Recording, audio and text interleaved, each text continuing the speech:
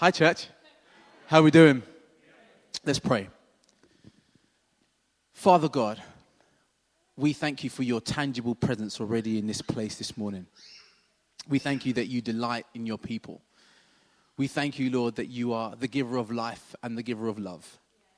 Lord, will you do something new in us this morning? Would you call us closer? Would you take us deeper? Would you propel us further? In Jesus' name, amen. Amen. Yeah, it's good to see you guys.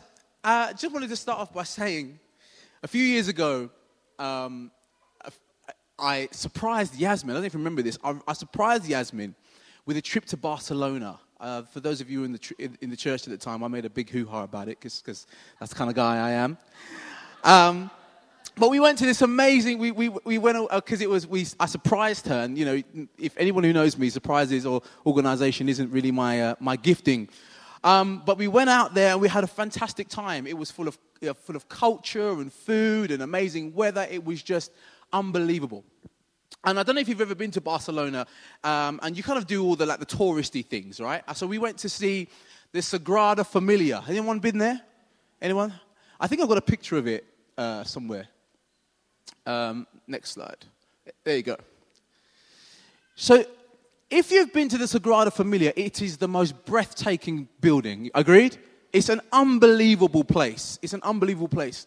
And it was built and architected by a guy named Gaudi. And Gaudi had a vision to build a unique temple that would be a universal masterpiece, combining all symbols of Christianity. The work started in 1883, but the construction still goes on today. The complete date is 2026, 100 years after his death. Only a quarter of the work had been completed when he died.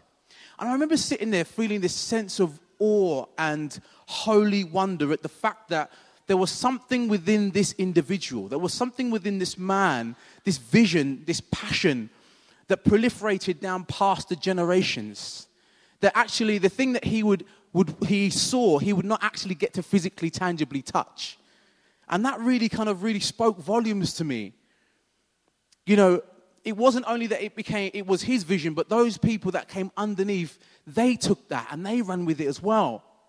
And I began to think about the people in history who had done great things. You know, the people in history that had devoted their lives to a cause, to see something happen.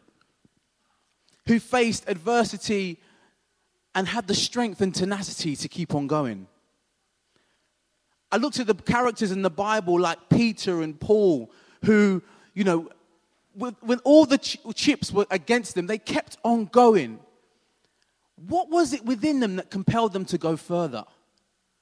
What was it? I don't know about you, but I kind of get hung up on those kind of things. Why is this thing happening for him? Why is he so driven? Why is he so passionate? Why does he want to see this thing so much? And my question was, well, maybe it was because he'd experienced, you know, signs and miracles, especially in the Bible. They had kind of miracles and signs and wonders and all that kind of stuff. But surely that experience could not be enough. It couldn't be enough. Because loads of people were touched. There was the woman at the well. There was the lady with the issue of blood. Lazarus was dead for 3 days. I mean, if anyone's going to tell a story, it's Lazarus, right? Hey, I died, back again. You know, he didn't even get a book. There must have been something that was within these people. Something within them that they caught something. What was it that gave them that relentless pursuit of God and his kingdom purposes? And it got me thinking, maybe it wasn't what they experienced, but rather what they saw in their mind's eye. Maybe that thing that they saw in their mind's eye set them on a journey of faith to see those things come to pass, to see the things unseen materialize. And we read about this thing in Hebrews chapter 11, which is a famous passage of scripture about faith. And I don't know if you have your Bibles. I'd love you to turn with me to this because this is really great stuff. So Hebrews 11, verse 1. I'm reading from the Passion Translation just to kind of get, if you want to follow with me. Now faith brings our hopes into reality and becomes the foundation needed to acquire the things we long for. It's all the evidence required to prove what is still unseen. This testimony of faith is what previous generations were commended for. Faith empowers us to see that the universe was created and beautifully coordinated by the power of God's words. He spoke, and the invisible realm gave birth to all that is seen. See, the chapter continues and progresses, and he goes on to list, the writer or she goes on to list the heroes of the faith in the Old Testament, like Abraham, Noah, Moses, Samson. But this struck me in verse 13, if you're there. These heroes all died, still clinging onto their faith, not receiving all that they had been promised to them. But they saw beyond the horizon the fulfillment of their promises and gladly embraced it from afar. They all lived their lives on earth as those who belonged to another realm. You see, these guys, they all committed themselves to go the distance, to go further for what they saw, and to give it their everything, even their lives. They were fixed on further. So in preparing this message, I was really thinking, what does it mean to go further? And for me, it meant that further isn't a destination, but it's a faith direction. It's not a destination. I don't arrive at a place that's further, but I fix my gaze upon a direction, and I'm going, and I'm going, and I'm going. That's what it means to be fixed on further. You see, it's a God-breathed daily pilgrimage to relentlessly, passionately pursue the unseen and hoped until it becomes a reality.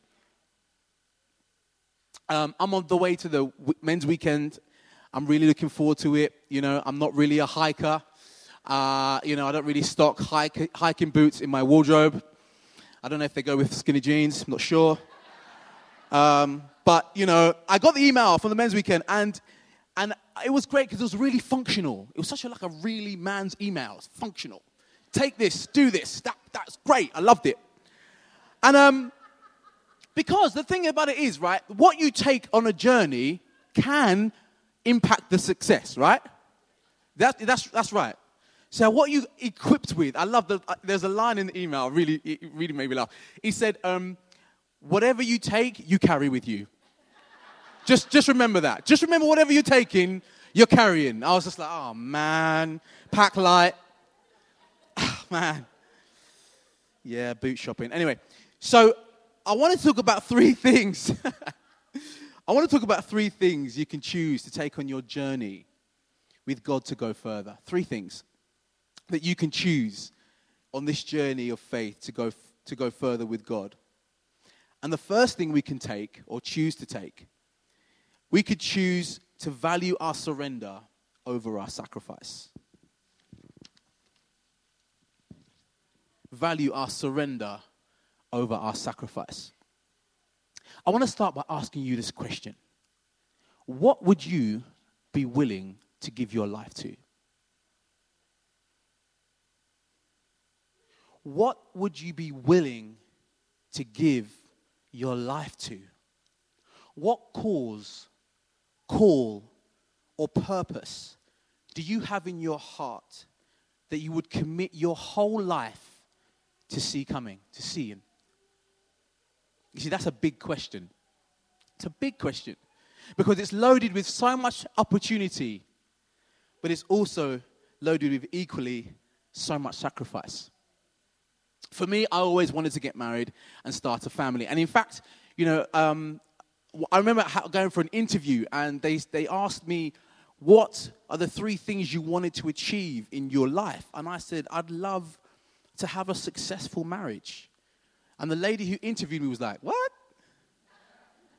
Because I was going for a sales role. So the kind of the answers are, I'd like to make a lot of money. I'd like to live in a big house, yada, yada, yada. And I said, I'd like to have a successful marriage. And she kind of said, well, what do you mean?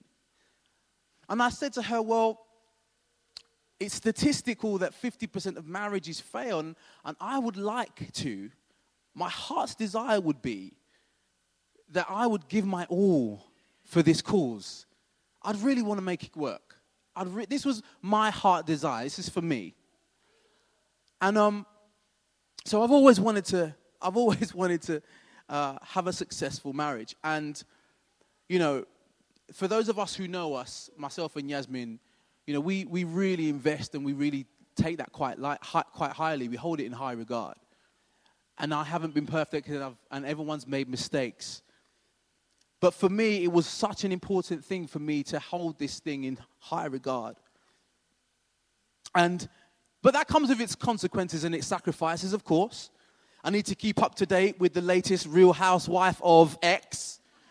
Whether that be Cheshire, Manchester, Southend, or Chelmsford, I don't know, whatever show it is. Or I have to become a human climbing frame for my daughter and loudly applause the 500th time rendition of Greatest Showman's Million Dreams. Well done, darling! Number 604.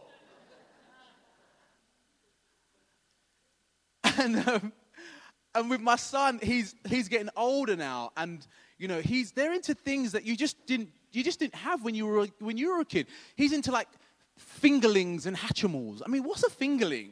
I mean, what is that? It's these kind of sacrificial things that you give up. And for the last year, we've got a 1-year-old, and for the last year, you know, sleep has been a real sacrifice. So if you could pray for me, that'd be great. Thank you. But it comes at a cost. Whatever you want comes at a cost. And I have this conviction in my spirit that God loves every single person. Do you believe that in this place? Do you believe that God loves everyone on this planet? It doesn't matter whether the person who intended to have the child intended them, but I know that God had a plan and a purpose for every single individual on this planet. If you are breathing, God loves you and He wants a relationship with you. I completely believe that with every fiber of my being. He's designed us for His glory, for relationship, and for purpose. I believe that. Well, some of you may say, well, F.A., I don't know how to answer that question. How do I know what's a purpose from God and what's an aspiration or a dream or an ambition? How do I know? Well, to understand our purpose is a question of our identity. And our identity, who we are, has been challenged from the very beginning. Even in the garden, way back when in the beginning of the book, the deceiver came to challenge Adam and Eve's identity, and he does the same to each one of us today. Most of us have been left trying to figure out this thing all by ourselves. Maybe culture has a way of trying to define us, or maybe our experiences, or maybe even our own desires. But it's a burden that we weren't designed to carry. In Romans chapter 12, Paul writes, I encourage you to surrender yourselves to God, to be His sacred, loving sacrifices, and to live in holiness, experiencing all that delights His heart, for this becomes your genuine expression of worship. Stop imitating the ideals and opinions of the culture around you, but be inwardly transformed by the Holy Spirit through a total reformation of how you think. This will empower you to discern God's will as you live a beautiful, satisfying, and perfect life in His eyes. You see, Wendy last week spoke so eloquently and so powerfully on this topic. I can't encourage you enough to listen back to that message. It will challenge you and it will change your life if you let it take root in you. She delivered that in order for us to go further in our lives, we have to be willing to let ourself go. And surrender our need for control, our ego, our entitlements, and give them to Jesus and have Him transformed us into who we were always intended to become. See, it's in the letting go that empowers us by the Holy Spirit to receive God's will, God's purpose, God's vision for our life. It's our relationship with Jesus that sets us on a trajectory of further. It's interesting as well, as there's a note beside at the bottom end of Hebrews 11, it says they all lived their lives on earth as those who belonged to another realm. maybe those who belonged to another life. But the thing is, we can't entrust our lives to someone we don't know, right? We can't give something to someone we just don't know. I can't entrust my life to you if I don't know you. I can't give you the depths of my heart or my truth I can't build real relationship with you if I don't really know you. I can't do that. So that's why we have to get closer to God. We have to get closer to Jesus. We have to engage with him in his word, through worship and prayer. We have to make it our heart's desire to know him more, to get closer, to go deeper. And that's when we can go further. How do I know I'm on a journey that's God breathed to take me further? Some of you may be asking, well, I don't know. Maybe I think I am, I'm not sure. Here's some quick sense checks for you.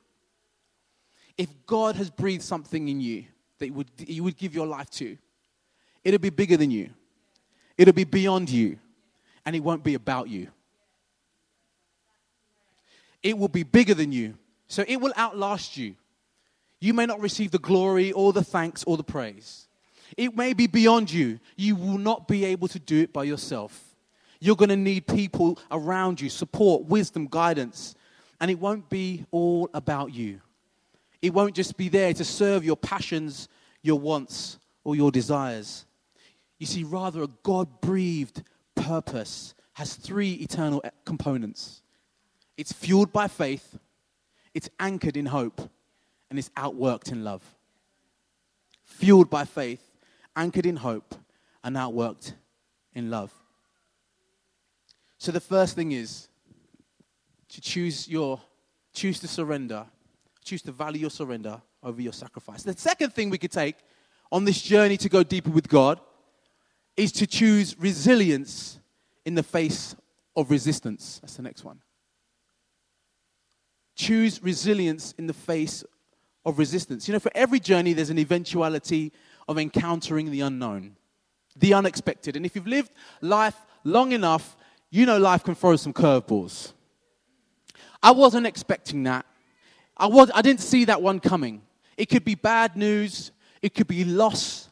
It could be sickness. It could be a breakdown of relationship. It could be a difficult season with a teenager or a child.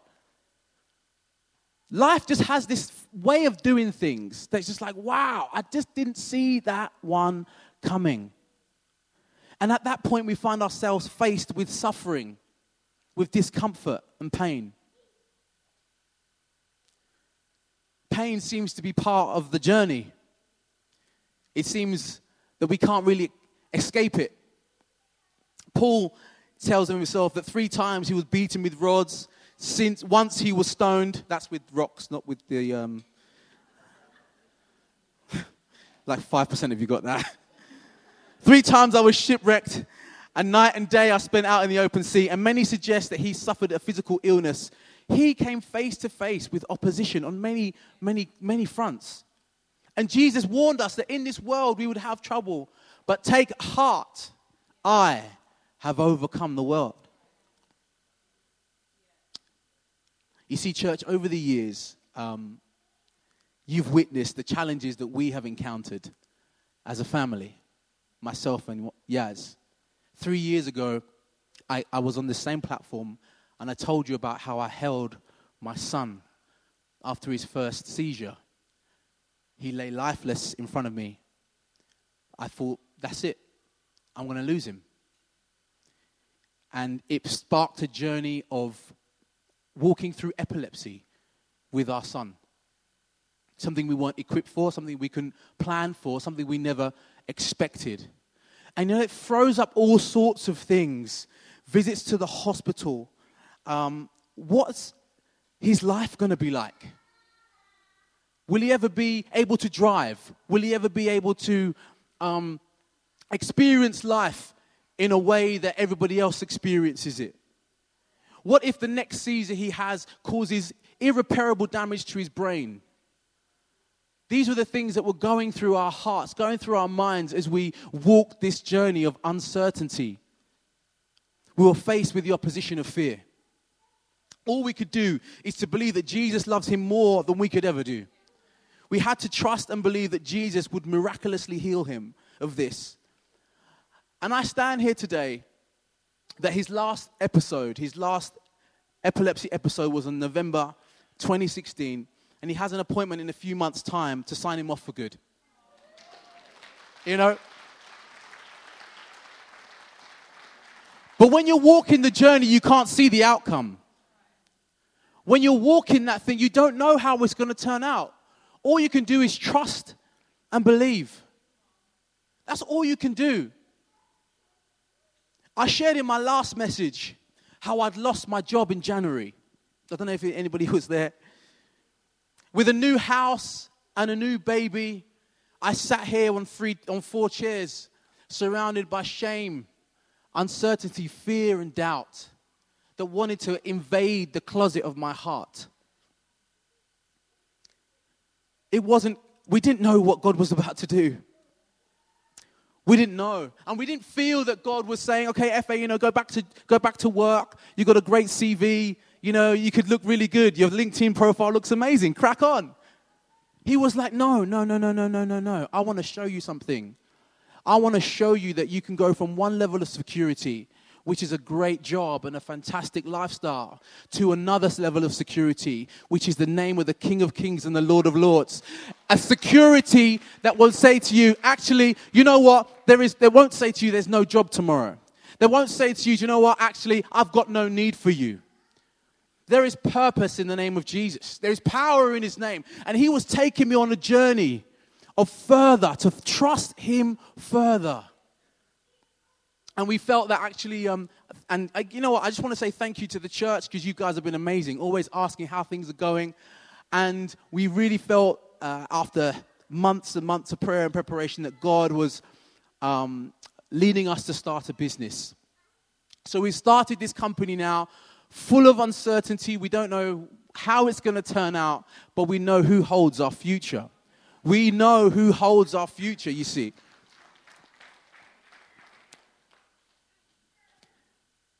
I can stand here and tell you some incredible miracles about what's happened in the last 4 months.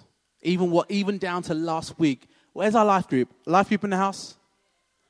Our life group has been amazing, and they've seen what God has done in and through our lives. And I want to thank you personally for all the things that we've walked this together as a family.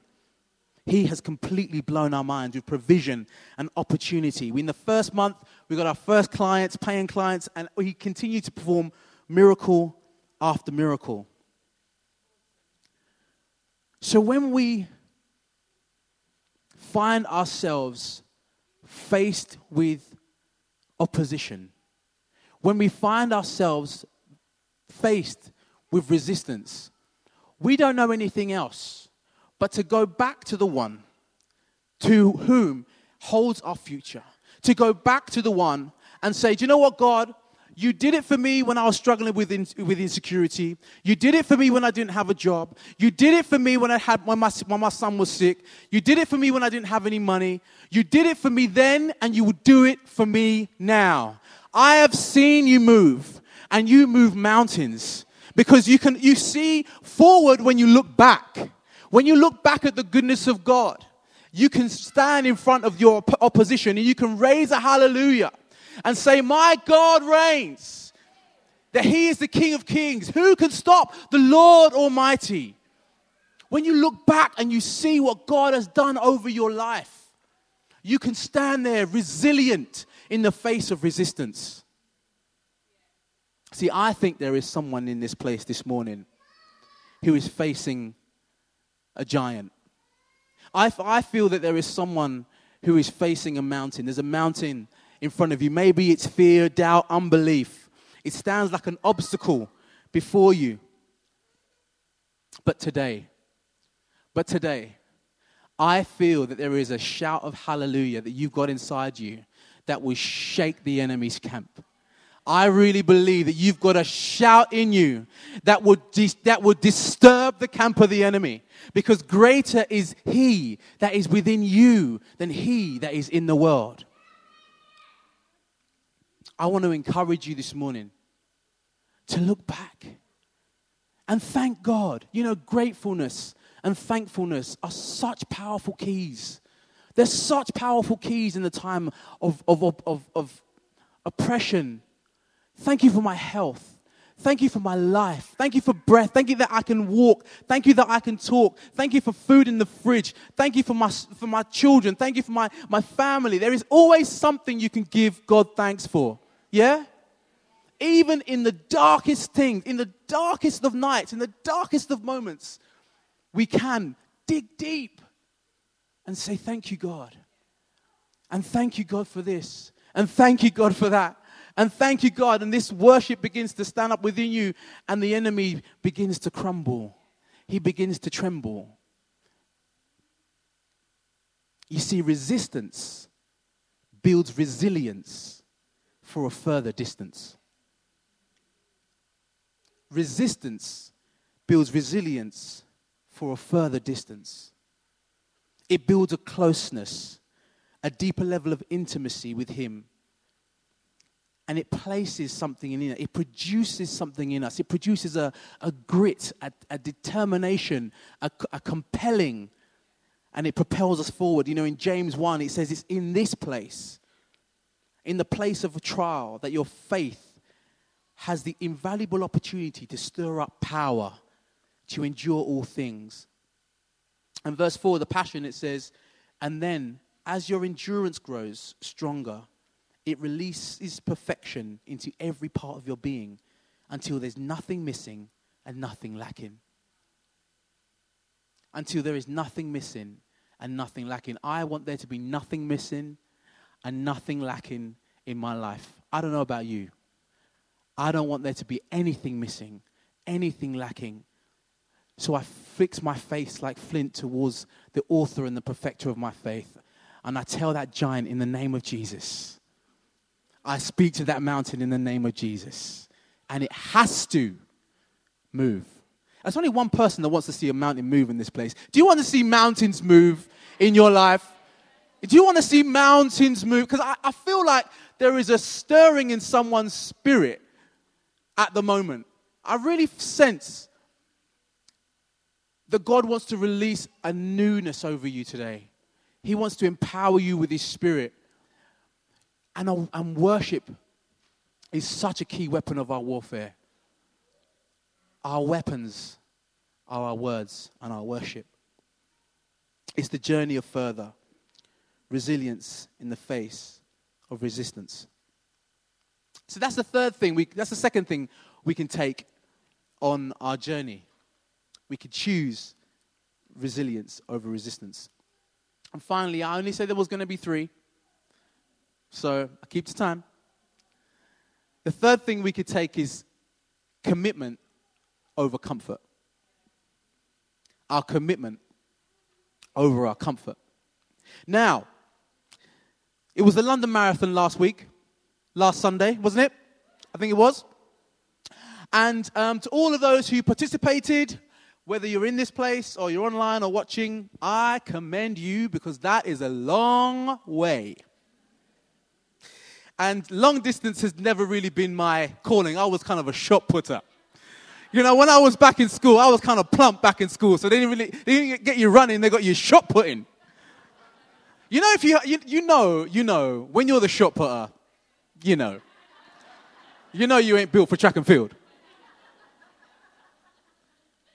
I commend you. I commend all of you runners. It's just not my calling. They say for the typical marathon runner, miles 18 to 22 are the hardest. I would have probably said like mile 3, but hey. But hey,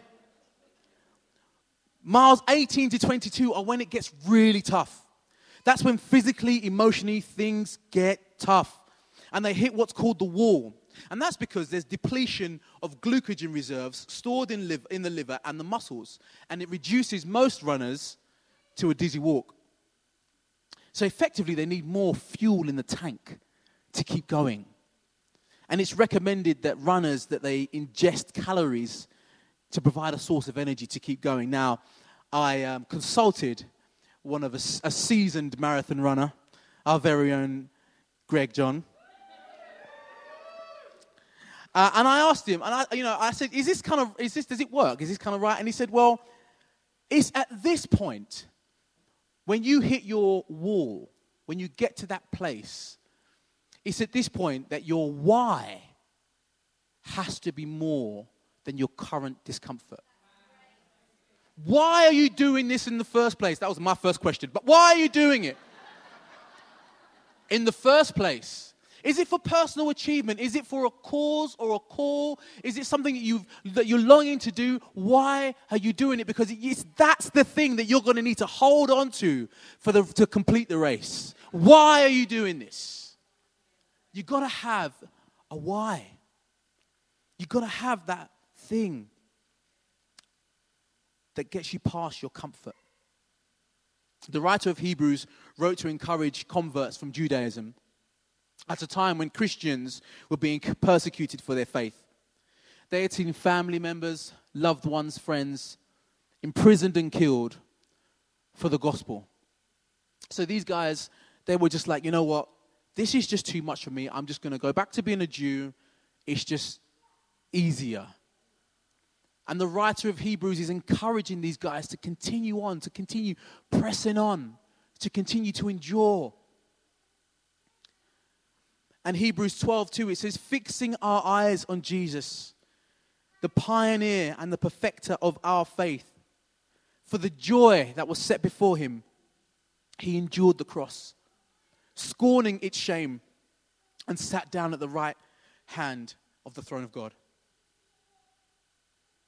You see, Jesus knows what it feels like to be discouraged. Jesus knows what it feels like to have to dig deep to go forward. We read of him in a garden, pleading with the Father if there was any other way. If there was any other way that this could be done. Yet, with blood and sweat pouring down his face, he had a vision of you and me. He had a vision of this. And he whispered, not my will, Father, but yours be done. I don't know about you, but I don't want to stop on mile 22. I don't want to live my life stopped and halted on mile 22. And it may feel like that for you in your relationship with God today. You may be in this place and you may have hit a wall in your relationship with God. You've heard the sermons, you sang the songs, but you feel like you've hit a wall. The radiant colors of your faith may have over time faded into lifeless shades of gray. I feel that this morning, Jesus is calling you to once again fix your eyes on him. Fix your eyes on him. Freely you gave it all for us. Surrendered your life upon that cross. This is our God. I have a sense that God is calling you to fix your focus on him, not on what you feel, not on what you've been going through. And hear me correctly, I'm not dismissing any of that, and neither is Jesus. But he's saying if you're focusing on that, you can't see this. Lift your eyes and focus on Jesus. Focus on him solely, wholly, and only. Not for what he can do for you, relinquishing your need to understand. We live in a world of real things. And this week we've had to speak to someone who's going through something really difficult. And it's hard for them to relinquish their control to understand. And Jesus is there saying, son, just look at me. Just look at me. Jesus wants to restore the joy in your heart. The joy of your salvation. The joy just to know him. You see, we can talk about further as being, a crusade or something that we do. But Jesus is our further. There is nothing beyond him. Jesus is our further. That's why there's no end to the distance of our journey on this planet. Because there is no limit to knowing an unlimited God. There is no limit to understanding a limitless Jesus. To know him more, to love him more deeply, more intimately. To have him as the one thing that you desire. See, that's the place of abundant life. That's the place of reinvigoration. That's the place of energy, of new life. It's just receiving his love and falling in love with him every single day. To gaze upon his beauty, to become more like him. There is nothing else. That's what it means to live. That's what it truly means to be alive. And that's why someone like Paul can say to live is Christ and to die is gain. Because it's only, ever, always Jesus. Him alone. So I don't know where you are today. I don't know what lap you're on.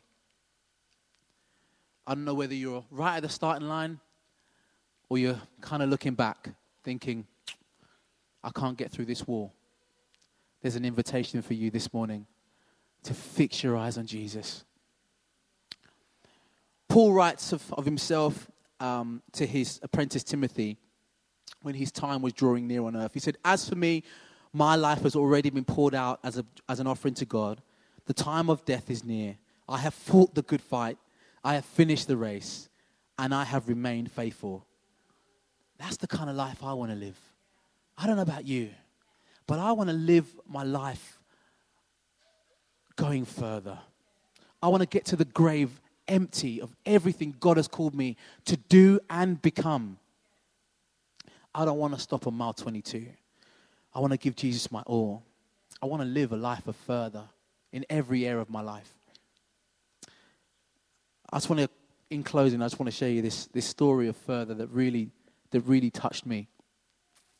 And it was one of the reasons why I was so excited why baptism comes under discipleship.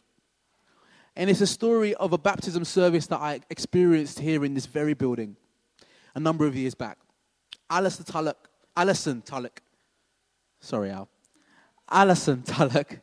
baptized her friend after 26 years of friendship. This lady hadn't been a Christian for this time. But Alison went so far to just continually love her, to love her as a friend, to pray for her when she couldn't pray. She wasn't a Christian. To believe for her when she couldn't believe for herself. When she ridiculed or when she asked the questions, Alison was there, showing her love, going further in love towards her. And it moved me nearly to tears as she stood in that pool and she baptized her friend. That's an image of further. You see, it doesn't have to be a TV broadcast campaign, or you don't have to stand up on a platform or scream and shout. It's a call to love God and to love God with all our heart and all our might, with all our strength, with all our passion, with everything we have, and to love others in the same way that God loves us. That's the call of further, friends. That's what it is. To love the Lord with all your heart, all your might, all your strength, and to love others the way Christ loves us. That's further. So I want to encourage you. If you're taking this journey of further with God, make sure you have the right accessories. Firstly, choose to value your surrender more than your sacrifice. Choose resilience in the face of resistance, because it will come. But greater is He that is within you than he that is in the world. And finally, choose commitment over our comfort, because it's in that place where we become so much more like Jesus. Amen. Amen.